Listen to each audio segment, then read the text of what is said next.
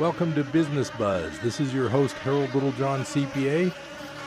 It's the new year of 2018. It's already a few days old, but so far, so good for tax-type people. I'm in the midst of learning all this new law, and what's kind of exciting is when they have a new tax law and they only do it about every 30 years, this gives people like me a chance to jump on the bandwagon right away and be, in other words, nobody can have been working with this new tax law longer than me is what I'm trying to say. So it's kind of exciting as a tax person. It's not always it's almost a joke sometimes, the image of the boring CPA, but my days are pretty entertaining a lot of times. I'll get calls from people with questions. I'll be able to help new people. I'll help people that I've known for 20 or 30 years that I see every year. It's really a lot of fun, and it's not boring at all. And now when they come out with this new tax revision, I really do feel that the revision of 1986 in a way was bigger. But so far in this new tax law, all the reviewing I've done, all the learning I'm doing, I'm almost starting to realize that most of the scenarios that I'm working with, I think 70 or 80% of the scenarios I've been working with this new law and kind of seeing what's going to happen for 2018 versus 2017, I'm thinking that most people are going to have a tax reduction. And to me, I'm still not certain about the overall, this whole thing about the budget, and they're saying that over 10 years it'll be $1.5 trillion deficit-wise for this new tax law versus the old. I'm really thinking that if there's this many people getting a reduction in taxes, there's probably got to be enough spending and extra hiring to offset this to where this, whatever the deficit technically ends up increasing, there's got to be benefits in the hiring and the Social Security that's going to be being paid. I just feel that with all these business people that are going to get some tax reductions, I think they're going to spend that money. I know personally I'm self-employed, and there's no doubt that if I can save a few thousand in tax each year, it's going to go back into my business. It's not going to be just, wasted money or frivolous money for me. I mean, I can't speak for everyone, but there's no question that this is something that if all the business people get tax breaks, it's going to help things in general. So I'm a little bit kind of getting excited about just the numbers I'm seeing. I mentioned last time when I talked about the new tax law that one of the people that are going to get hurt in this, and it's really the first group that I've seen that's going to, is somebody who needs to spend a lot of money as an employee. It's called employee business expense. That whole section is going away, so that an example I'm thinking of, other than the outside salesperson, which is the one I mentioned last time, the other example would be a lot of people go back to school and they spend quite a bit on education, and sometimes that education is deductible. One example of that's, I won't say it's common, but over the years I've had a few clients do this. It'll be a teacher that wants to go back and get a doctorate degree that allows them to become a school administrator or principal. That education, even though it's sort of qualifying you for a new job, that education is particularly allowed in the current tax law as being deductible as a miscellaneous itemized deduction. I won't get too technical, but there were clients of mine who did this, and they might spend something like $15,000 or $20,000 each year for a couple of years getting this doctorate degree, and they were legally entitled to deduct that as a miscellaneous itemized deduction. That entire category is going away, which is that's the one area I see where some people are going to get hurt. Now, at the same time, that category goes away, but for people with using the standard deduction, they're in a married couple standard deduction is going from a little over 12 right now in the 2017 year, the one we're working on now during early 2018. But the 2018 year, which is the year these new tax laws apply to, that standard deduction is going from a little over $12,000 up to a full $24,000. That means that even if one of these teachers I was talking about, let's say they're itemizing and they've got itemized deductions right now of $14,000, if that teacher goes and spends $10,000 on deductible education expense, that would be, in the 2017 law, that would bring them up to about $24,000 of total deductions. Well, the 2018 law that doesn't allow those miscellaneous itemized, the $10,000 of education, the 2018 law gives this same couple a standard deduction of $24,000. So they aren't really losing when you look at it that way. So even the one area that I've found to be negative for taxpayers will probably end up being offset by this extra standard deduction for a lot of the taxpayers who might have been able to use that. That to me is really good, because even that group that I was thinking is going to get hurt, some of them will be okay because of something else offsetting it. That was really my main take on the. I also want to explain a bit for all you business people out there. There's provisions of this. The two biggest things in this whole tax, they call it a revision or a new tax law. It's a modification of things. The one big one is the corporate tax rate is a flat 21%. I explained last week that small corporations that don't make more than $100,000 are actually going to have a small tax increase with a flat 21%, but corporations that make more than $100,000 are going to start getting a tax decrease with that 21% flat rate. But in truth, most corporations don't pay 37%, which is the old highest marginal rate. Most corporations don't pay that, and the statistic that I read was like they pay about 13% of their net in income tax. So the whole thing of 37 to 21 isn't true, but for a lot of larger corporations, I'm sure they're going to save quite a bit in taxes. The main other large thing that happened with this new tax law is this 20% deduction of qualified business income. It's going to be a lump sum deduction on page 2, which is the page that brings you down to taxable income, but you don't actually reduce your business income there. And that 20% reduction could be a large dollar amount.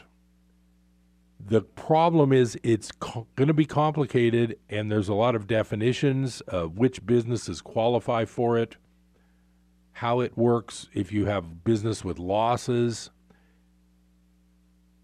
But overall, it's going to be a very good deduction for a lot of people. The other interesting thing is when they got this thing finalized, they added rental business as a business. Now, rental net income, if you have a rental that's making a profit, and those are usually ones that people have held for a long time, not a whole ton of depreciation. People who converted a house 20 years ago to a rental, a lot of those type of rentals are profitable rentals. A lot of new rentals are loss rentals, which is okay for taxes, but we're talking here about a deduction that stems from your net business income. Rentals all the way along have been sort of a hybrid. They're like a cross between a business and an investment.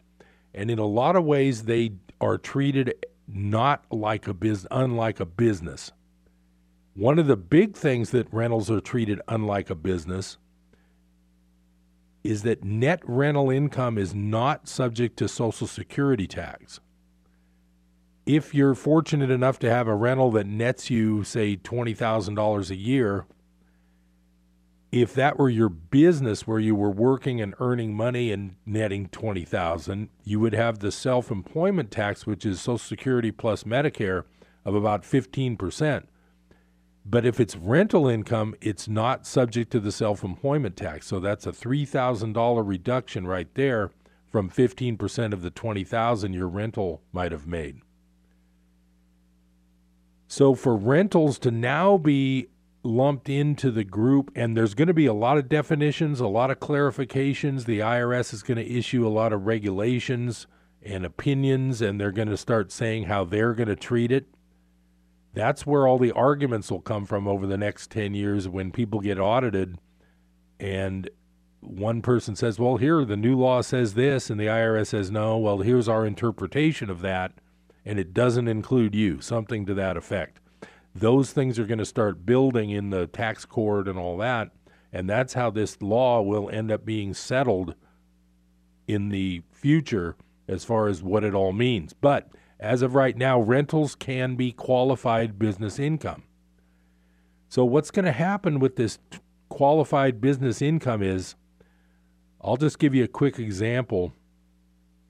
Let's say you have a business where you're self-employed and you make $50,000 and you have a rental net income that nets you $10,000. If those are your two business items that you have on your tax return, that would come to $60,000.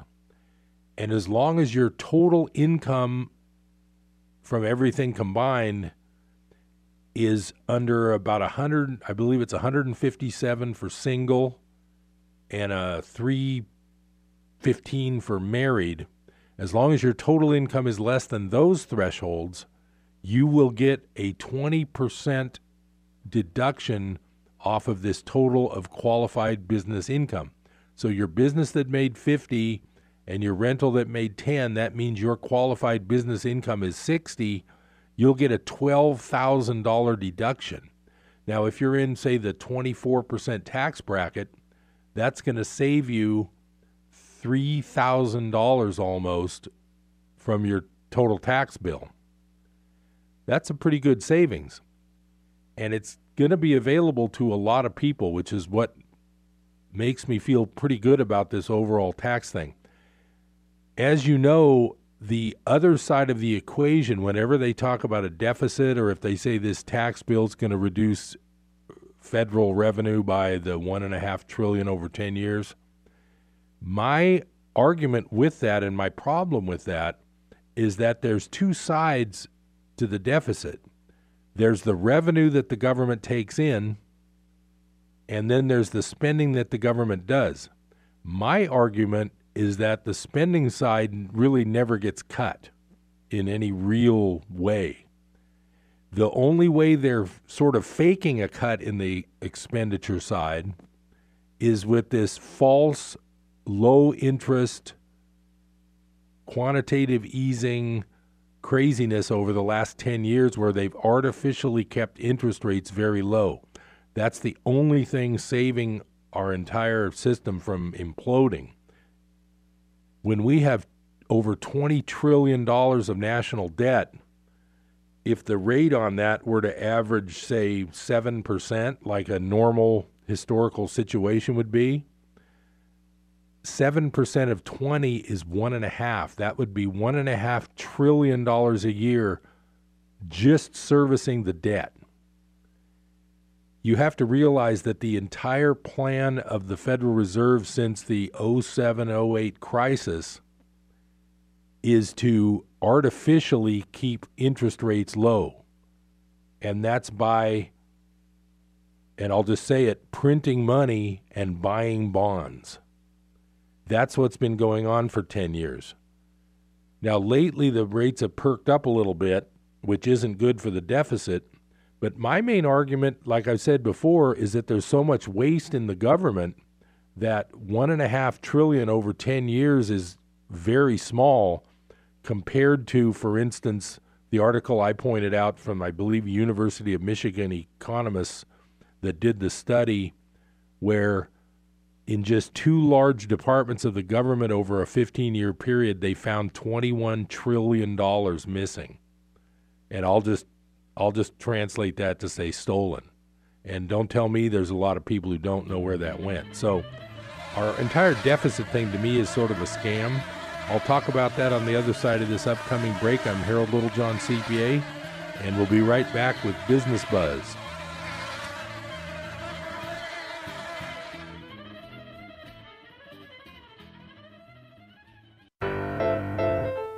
Just call Royal Land. It sure feels like the weather is changing out there, and now's a great time to get your furnace tuned up before the cold really gets here. It's only $89, over 30% off the normal price. And while the technician is at your home, you can ask him about a new energy-efficient Lennox unit or a complete solar system for your home. Trim that utility bill before winter gets here and save big. Royal Air, your local authorized Lennox dealer. Call today at 899-9999. That's 899-9999. I want to thank my mommy for loving me so much, for taking me to the doctor when I broke my foot, for leaving me alone when I wanted to be alone. And now, as a grown-up, I'm thankful for being able to take care of you, my dear mom, for taking you to your therapies, for understanding that sometimes you simply want to be alone.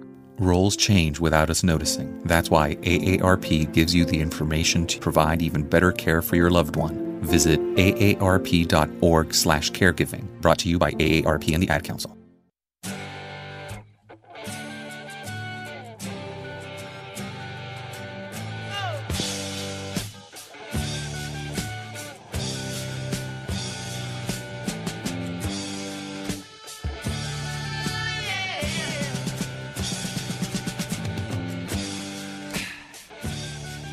Welcome back to Business Buzz. This is Harold Littlejohn, CPA, your host. By the way, anytime you need any kind of financial or tax advice, help, assistance, second opinions, I offer a free initial consultation. I'd love to meet with you. My number is 895-3353. I'm at 1208 Mangrove Avenue, and you can also contact me by emailing harold@hlittlejohn.com. I look forward to hearing from you. It's real nice to be in the same location in Chico for almost 30 years now. Now I know a lot of local people. I get referrals, and I really appreciate that. There's a lot of good CPAs out there. We're all on the same footing now because we got this new tax law to help you with. But I'm available to help, so give me a call anytime. Another topic I've talked about recently, and I wanted to talk a little more about that, retail mall space. What's going on with the retail world? Everybody knows about the fact that online shopping is starting to hurt what they call brick and mortar retail. An article I noticed in the Chico ER business section that I'll share with you a little bit. There's a new tenant coming to the North Valley Plaza. It's going to be near the old Mervyn's, which is part Goodwill and part some other sporting goods shop, I think. And I guess there's quite a decent large space in there that's available. Well, guess who the new tenant is? Guess what it isn't? It's not retail. It's not your normal retail where it's like, oh, a new Forever 21's opening up, or oh, Sears is back in Chico. We're opening up at North Valley Plaza. Or Penny's is back. We used to be there 35 years ago. No, I'm sorry. I'm afraid it's not retail. Now, I'm not saying this is bad, but I'm saying this is completely changed from the normal situation. So now the mall is getting the Butte County Department of Employment and Social Services one-stop center will be relocating to North Valley Plaza toward the end of 2018. So there's a new lease for the North Valley Plaza location, and the current site on Carmichael Drive had more space than what was needed. So they had leased on Carmichael down there on the south side of town, more space than they had needed. So now they've got they're moving to the North Valley Plaza. And what's interesting about that is that that's good that the mall has a tenant, but this isn't retail. So things have changed so much that we're just in a new whole paradigm here as far as retail, rental, land, value of land, usage of business land. I sort of foresee the same type of thing, and I'll have to look up some stats, but office space is not going to be what it used to be either. With all these internet jobs, people working from home, companies letting people work from a home office, there's just not going to be as much need for retail space as there was before. And I think that's showing up in a lot of places. I'll have to get some statistics on that. But my main point here is that when the mall with North Valley Plaza, for those who have been in Chico a while like myself, North Valley Plaza was the mall when I was here in school in the late 1970s. I left and went to work and got my experience in the Bay Area in the 80s, but I came back in the late 80s. And if I'm not mistaken, the Chico Mall was built sometime in the early 80s because it was here when I came back, and I don't recall it when I was in school. Of course, as a student going to school, I wasn't shopping every day, that's for sure. So that's sort of the story of retail, like I was saying, with Sears being gone from the Chico Mall. That was really kind of a shock, but it's just kind of a sign of the times. But what I did want to also share on the topic of the retail mall here in Chico, I wanted to share an article about the national mall scene, which I found here that I'm going to share with you. And what it talks about is what's happening with, the title of the article is called Anticipating Death Spirals. Here's why shopping malls are in worse shape than you think. Now, the gist of this story is that the news is when, like, Sears leaves, because that's the anchor store. But what this story is saying, since they dominate the headlines, it says here, first, just to put the mall economic model into perspective, Green Street, which is a report, this is a place that put out a report from property research firm called Green Street Advisors. They analyzed 950 mall locations over 2017, 230 of which were collateralized within commercial mortgage-backed securities loans. The financial troubles for American mall owners might be even worse than feared due to organic tenant losses from lease expirations. So I'm just going to read this so I explain what the point of this article is and why it's important. First, just to put the mall economic model into perspective, Green Street points out that while massive department store closures tend to dominate headlines, and I'll interject here, that's like the Sears closing makes a headline, they represent a very small portion of mall income. The real financial losses for mall owners come via the ancillary traffic impact on national and regional tenants, which pay the majority of mall lease income. Now, I'm going to stop here just to remind you. Now, think about the mall. What they're saying is that the anchor stores don't pay that much rent. They need the anchor stores to make the mall happen, to make the mall get other tenants. So it turns out that and I didn't know this before, that's why I'm sharing this with you. When that big anchor department stores leave, that's not where the rental income loss comes to these malls. It comes from the ancillary losses after that. And I'm going to read on a little bit. Facing widespread department store closure announcements over the last year and a dark prognosis from most industry experts, mall landlords have been doing their best to redevelop vacant boxes and prepare for a future with fewer anchor tenants. Although department store struggles have dominated headlines, they provide only a small portion of the mall's net operating income because many anchor tenants own their stores or pay little to no rent. Inline tenants, therefore, which are the ones down the row of the mall, like when you see Victoria's Secret or the Wet Seal and all those clothing stores. Inline tenants therefore have an outsized impact on mall NOI, which is net operating income, and their performance offers a preferred indicator of mall health. With shorter lease terms and a higher rent burden, many tenants are making decisions in real time within each mall. The best inline tenants to track are the 300 national tenants who have at least 50 mall locations nationwide and are constantly judging the performance and cost of occupying space within any given mall. While the department stores take up a lot of space, they don't guarantee much revenue for the mall owner. Sullivan said, the mall owner makes most of its money from the inline tenants. Now, I'll just say here before our next little break, why is this important? What does this matter? If the Chico Mall were to shut down and Target and Best Buy and Old Navy picked up the slack or whatever's going to happen, and Walmart's down there too in the South Chico, you're thinking, what's the big deal? Well, here the big deal is what was a little bit earlier in this article.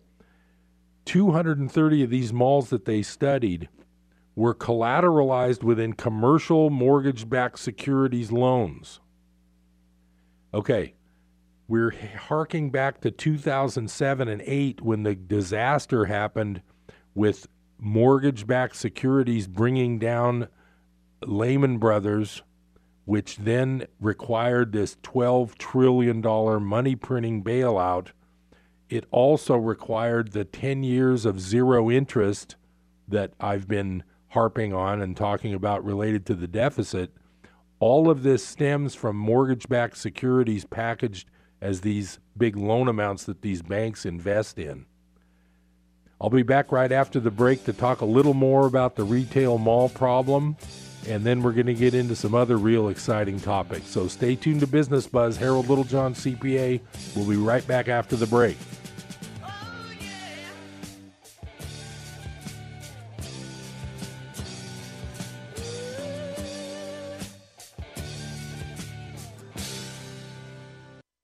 With home mortgage rates still near historic lows, now is a great time to buy or refinance. Michael Humes is your one-stop mortgage lender. Michael Humes and his knowledgeable staff are well-versed in a wide variety of loan types, including FHA, Fannie Mae, USDA, HomePath, and HARP. For a free evaluation of your mortgage needs, call him 530-624-7942. That's 530-624-7942. Be sure to listen to Michael's Mortgage Market Update every Wednesday at 2:30 on Your Home Today. This is Michael Humes, mortgage specialist at Network Mortgage, located at 155 East 3rd Avenue. NMLS license 230273, BRE license 01250862, employed by Network Mortgage, BRE license 01840139, NMLS license 358237, equal housing opportunity.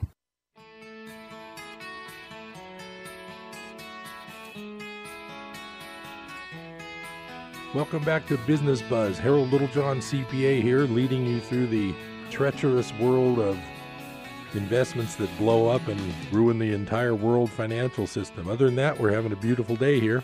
No, it's early in 2018. Like I was saying, I'm excited about the new tax law. But I was talking about tenants and tenants in the malls and mall issues and why it's important.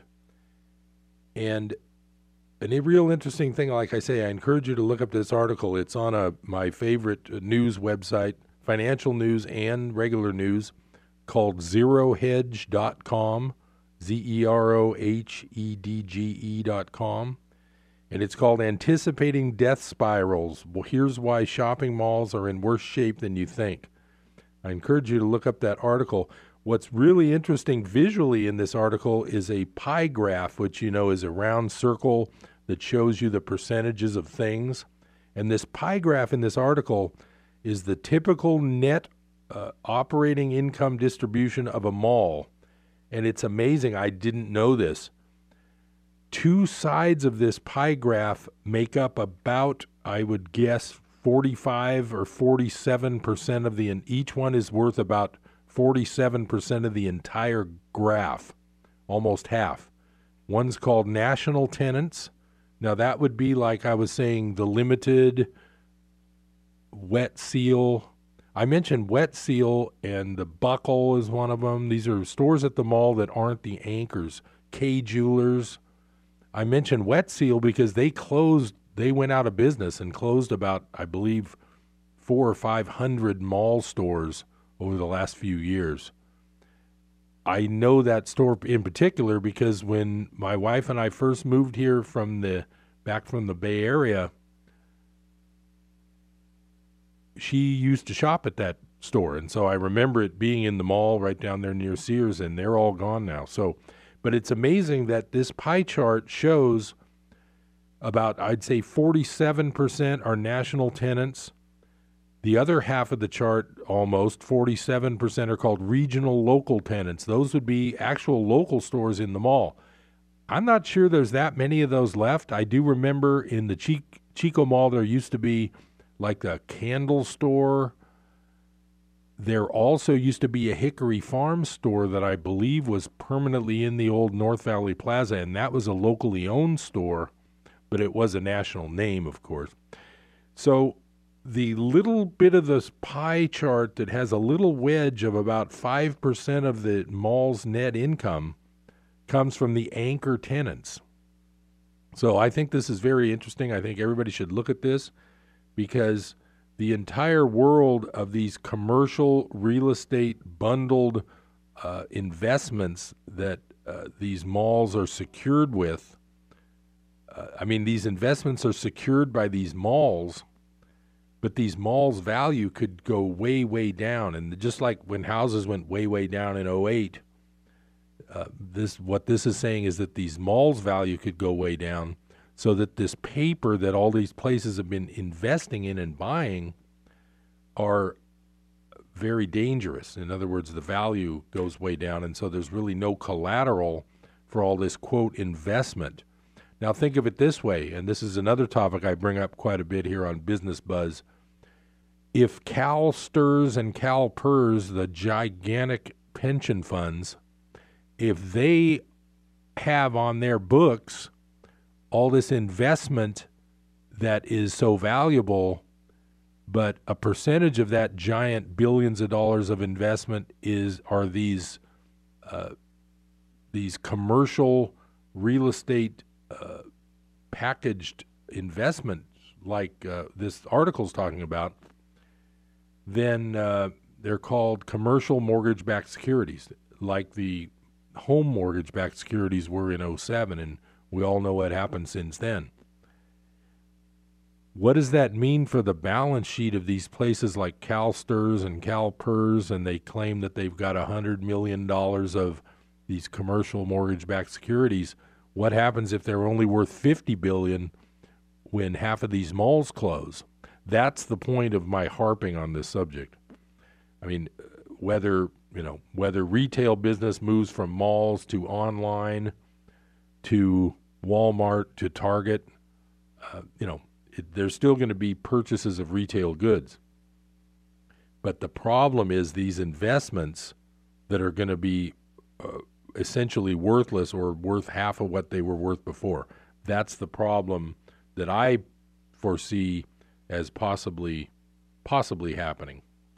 I don't want to be a doom and gloomer, but my whole job here, the reason I do this show, the reason I spend time trying to educate people, and I'm not saying I'm right on everything, but I'm offering you another way to look at things. I'm offering you another way to look at your investments, to look at your safety, to look at your tax situation.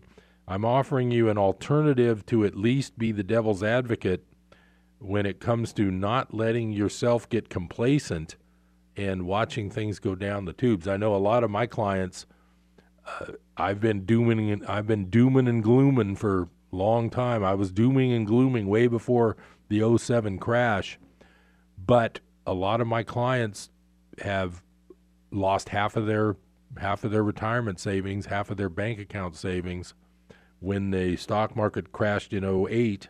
And of course, if they had have asked me point blank, I'd tell them I'm not a financial advisor. I'll just tell you what I would do, And what I am doing, and that's what I tell people, I say, I'm not a financial advisor, but here's what I've done, and I didn't lose 50% in 08. Of course, I also didn't make 100 or 200% since the last 5 or 6 years because I'm way too conservative.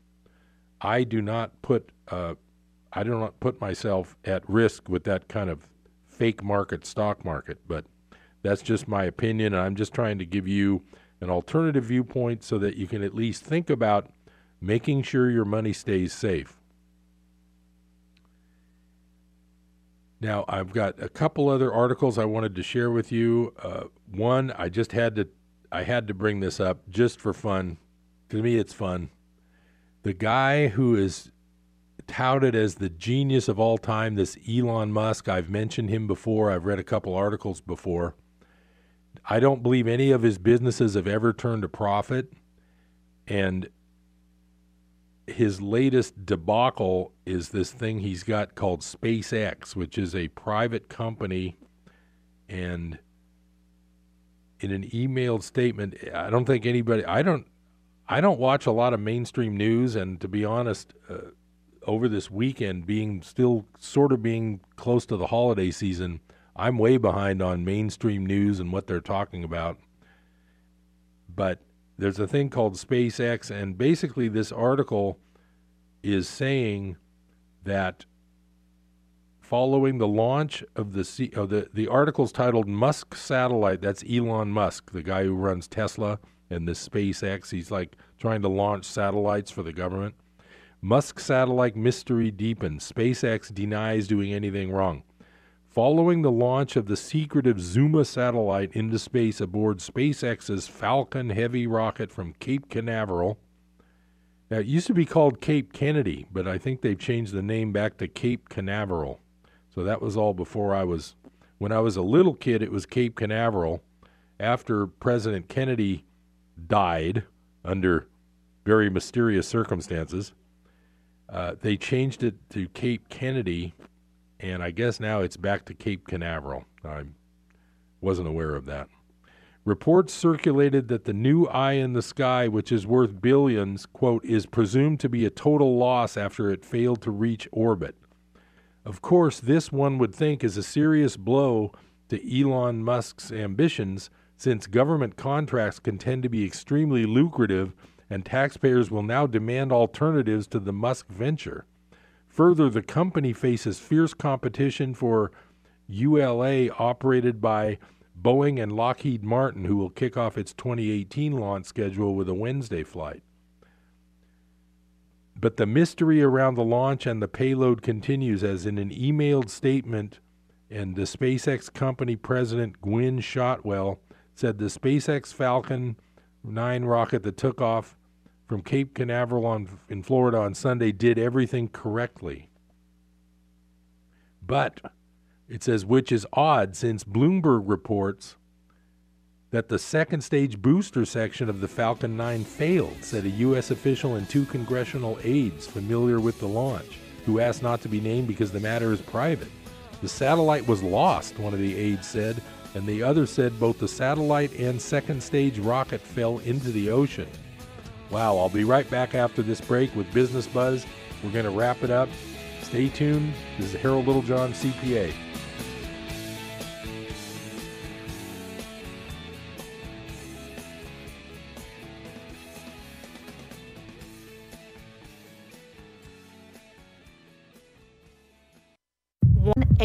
over 111, and I had a stroke. 145 over 92, and then I had a heart attack. 150 over 90, and I had a stroke. This is what high blood pressure sounds like. You might not feel its symptoms, but the results from a heart attack or stroke are far from silent. Get back on your treatment plan or talk with your doctor to create a plan that works for you. Go to loweryourhbp.org. Everything's changed. Brought to you by the American Heart Association, American Medical Association, and the Ad Council. How old does the Earth look to you? Millions of years old? Thousands? How can anybody know for certain? On today's Creation Moment, we show you why the Bible is the only reliable way to determine the correct age of the Earth. And now our Creation Moments host, Paul Taylor. Evolutionary scientists believe that the Earth is 4.5 billion years old. Does it look 4.5 billion years old? Suppose you came with me to England's Jurassic Coast to examine some of the dinosaur fossils there. Evolutionists say that these fossils are 65 million years old. Do they look 65 million years old? Creationists would say that these fossils were formed in the flood about 4,400 years ago. Do the fossils look 4,400 years old? What do they look like? 65 million years old or 4,400 years old? In everyday life, we do not make such errors. There is no such thing as an appearance of age unless we have something to compare it to. The 20-year-old actor in a teenage role has the appearance of a teenager because we have an impression of what a teenager should look like. But what does a 65-million-year-old rock look like? Given that, as biblical creationists, we do not believe any rock is anywhere near 65 million years old, we have nothing against which to judge its age apart from the Bible. The Bible makes clear that the rock containing the fossil must have been made in the flood 4,400 years ago. So it looks 4,400 years old because that's the only objective standard against which we can measure it. If you enjoyed today's broadcast, you'll be able to read thousands of radio transcriptions in our best-selling book series, Letting God Create Your Day. To find out more, visit us at creationmoments.com or call 1-800-42-BIBLE.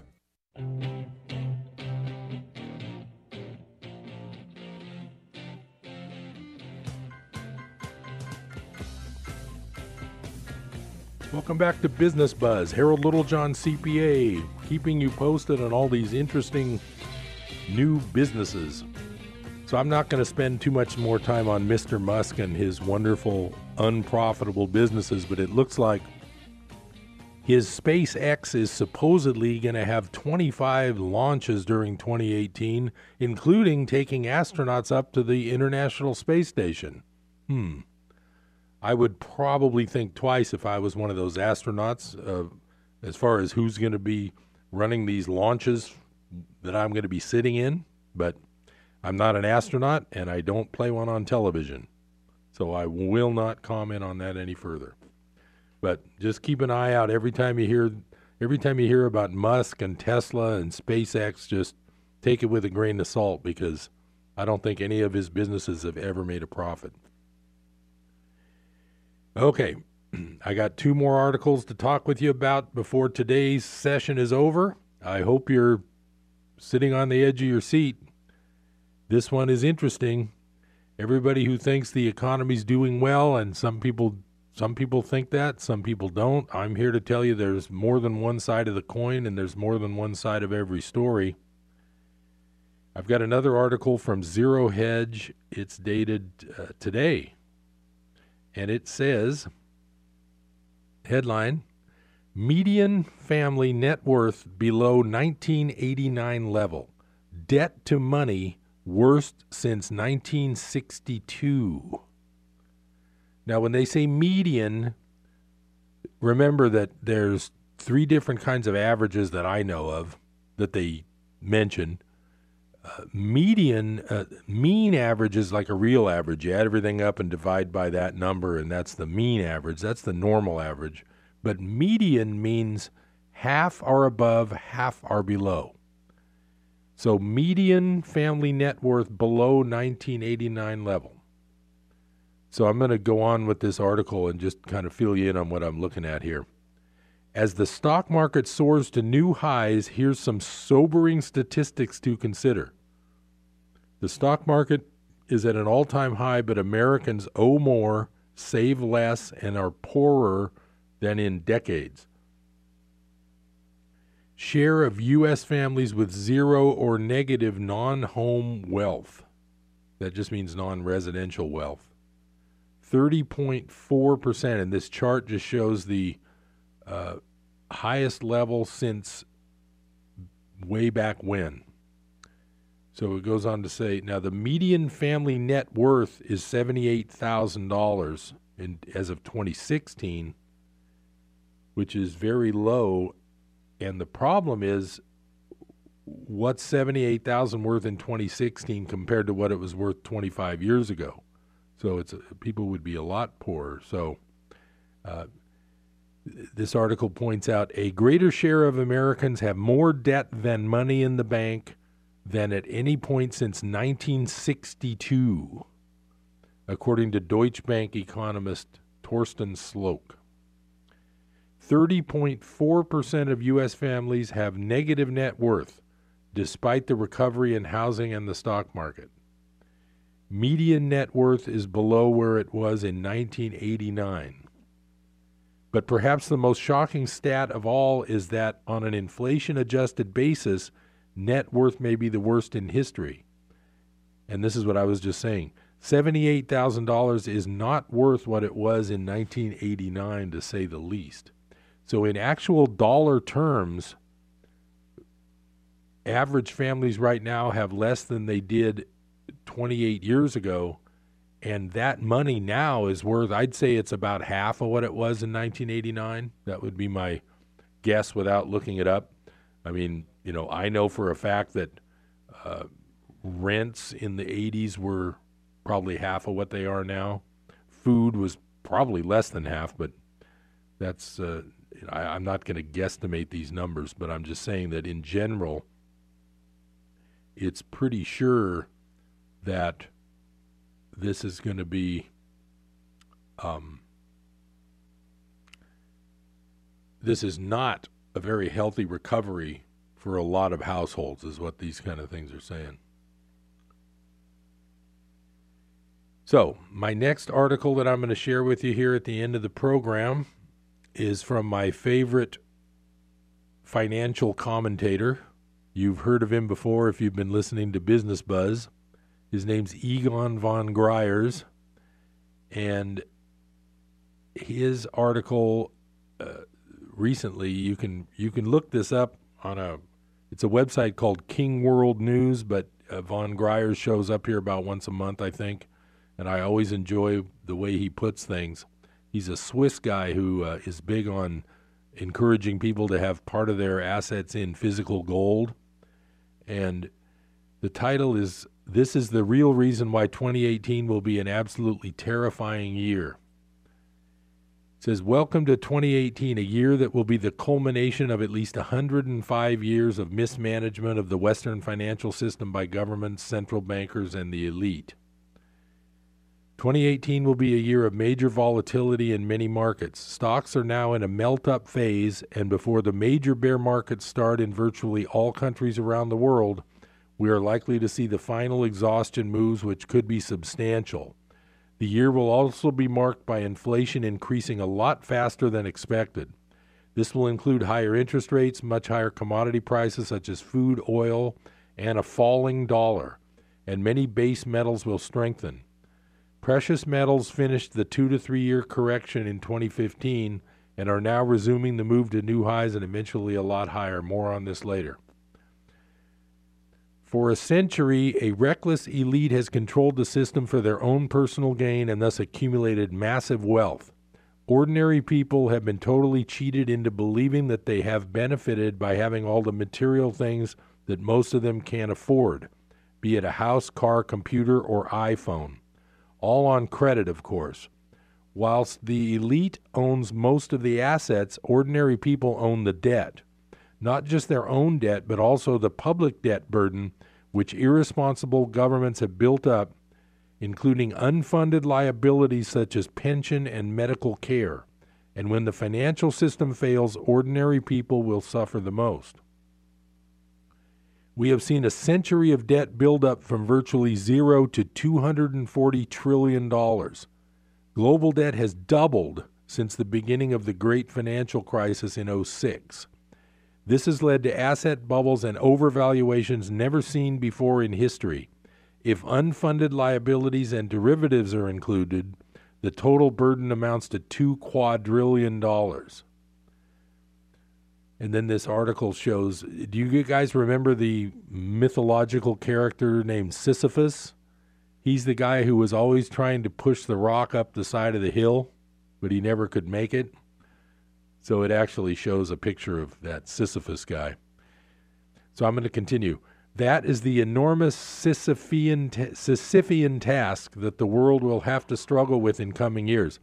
Although central banks and the elite seem clueless, they are clearly aware of the gigantic size of the problem. We know that these liabilities can never be settled. What happened in 2006 to 9 was only a rehearsal. In the last minute, central banks orchestrated a massive rescue program which included interest rate reduction, money printing, guarantees, liquidity injections, plus allowing banks, now this is important too, folks, plus allowing banks to value toxic debt at maturity instead of market. Now, I'm going to just take a little aside here since I'm a CPA. In 2010, they made a rule that these banks could actually value their assets at what they say they're going to be worth when they mature, not necessarily at the fair market value. In my opinion, that has made the entire world of accounting sort of a joke. Because when you look at a balance sheet and you're thinking about investing and you want to know how safe something is, how can you do that when these people are allowed to list something at a false market value? Okay. These measures, I'm going to continue reading. These measures temporarily postponed the inevitable collapse. They are unlikely to work next time, but since the central banks have few other options left, they will try the same things again. But next time they will fail. Now he says, in a previous interview, I discussed a new Phoenix world currency based on cryptocurrency technology and the likelihood of governments introducing such a system. This would have the benefit of fudging the fact that fiat money is worthless.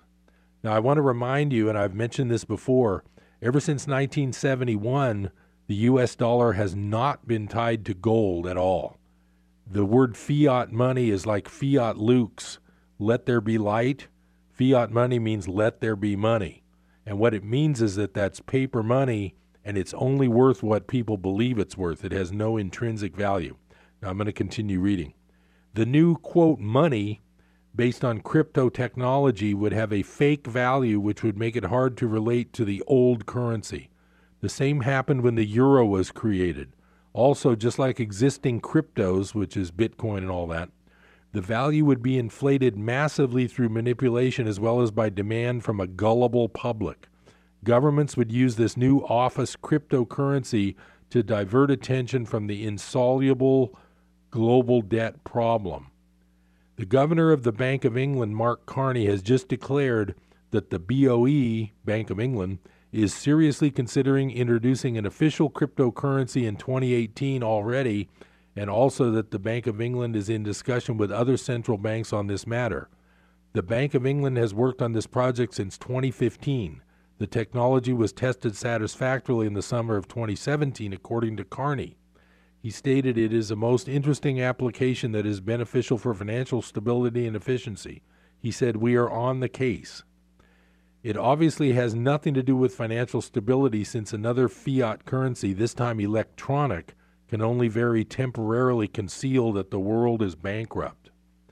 So it is clear that central banks are already on the case for some time and see official cryptos as a solution to the global debt problem, as well as the perfect way to control money. Through manipulation, they can easily create unlimited cryptos and hype the value. They can also electronically totally control individuals' money and their transactions. This is the perfect Big Brother system and thus another frightening attempt to severely limit the money and freedom of individuals. It is now very likely that Western governments will attempt to introduce such a cryptocurrency system in the next few years. There could be a U.S. crypto, EU crypto, and UK crypto, etc. It is also possible that there will be an SD crypto, special drawing rights. By the way, that's just the way the international payments get done through these things called drawing rights. It's kind of like a currency. But there will be many obstacles since it is extremely unlikely that countries like Russia and China will accept a US, EU, or UK cryptocurrency. These countries understand that all the new fake cryptocurrencies would be just as worthless as the currencies they would replace. China and Russia have a very different plan. They will introduce a gold and oil-backed cryptocurrency which will be far superior to any new money that the West would produce. With this currency, China and Russia will become the dominant economic powers as the West declines into obscurity. So, this article just goes on to show all these different bubbles, and it's too long for me to read you the whole thing, but I encourage you to look that article up. The guy's name is Egon von Greyerz, Greyerz, and I'm telling you, he knows what he's talking about, because this entire debt system, and when he mentions 105 years, that stems from 1913, which was the year that the Federal Reserve was invented by our Congress. Well, unfortunately, it wasn't invented by our Congress. It was passed by our Congress. It was invented by a bunch of rich guys who owned our Congress. And so when he says 105 years of this mess, that's what he's talking about. So I'm just going to read the last paragraph real quickly here before the end of the show. Sadly, most investors will remain convinced that current times will last forever as stocks and cryptos move to new highs. Few will realize that we are approaching the end of the biggest bubble in history. For the few who understand the vital importance of preserving wealth, this is the time to own physical gold and silver and some precious metal stocks. Gold and silver will in coming years reach values which are hard to imagine. But precious metals should not be held for the potential major gains, but as insurance against risks which are unprecedented in world history.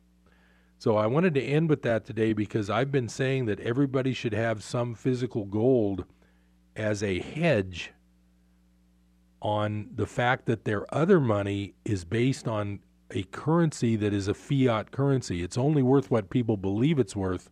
And don't forget, I've told you before, the average life of a currency is 27 years, and ours is 47 years old now. So that's it for today. Thanks for joining Business Buzz with me, Harold Littlejohn, CPA, signing off. We'll see you next time.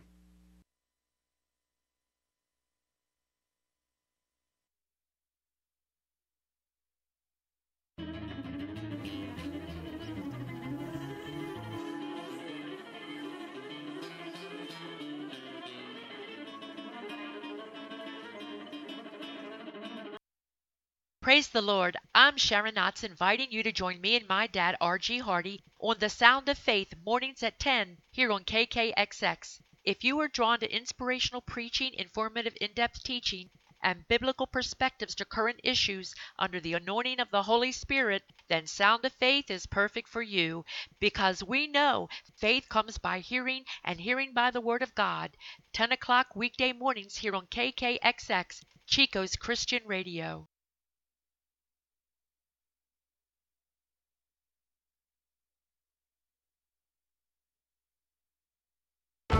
From the Pacific Justice Institute, this is The Legal Edge, defending your rights as a Christian, a parent, and a citizen. Here's Brad Dacus. Are you an attorney with a passion for defending religious freedom? Are you looking for a new and influential way to use your skills in the new year? At Pacific Justice Institute, we have a network of attorneys who tirelessly work to defend those whose religious liberties are at stake. This network of affiliate attorneys makes PGI unique and provides the ability to take on cases around the nation. Hey, if you're an attorney who desires to make a difference for religious freedom and family values, we invite you to join our team. You can find out more about PGI and how to become an affiliate attorney on our website, pacificjustice.org. The Pacific Justice Institute provides legal representation to individuals without charge. Learn more at pacificjustice.org. That's pacificjustice.org.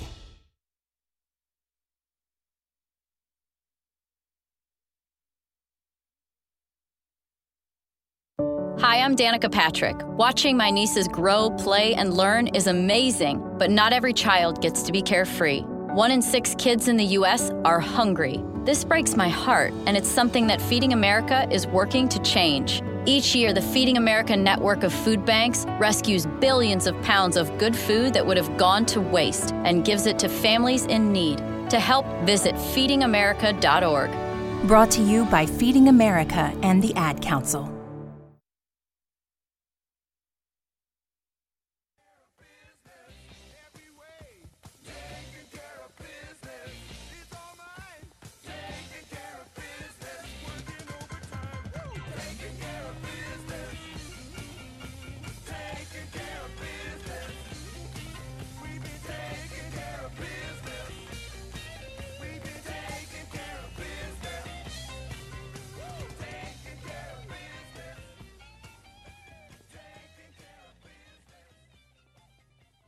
KKXX, Paradise. K280GL, Chico. And K283AR, Chico, Yuba City, Marysville. Sometimes insurance can be a confusing business. I can't stress enough the importance of having a single professional insurance agent to help make sense of all your personal and business insurance policies. You don't want to get caught without the right coverage. For all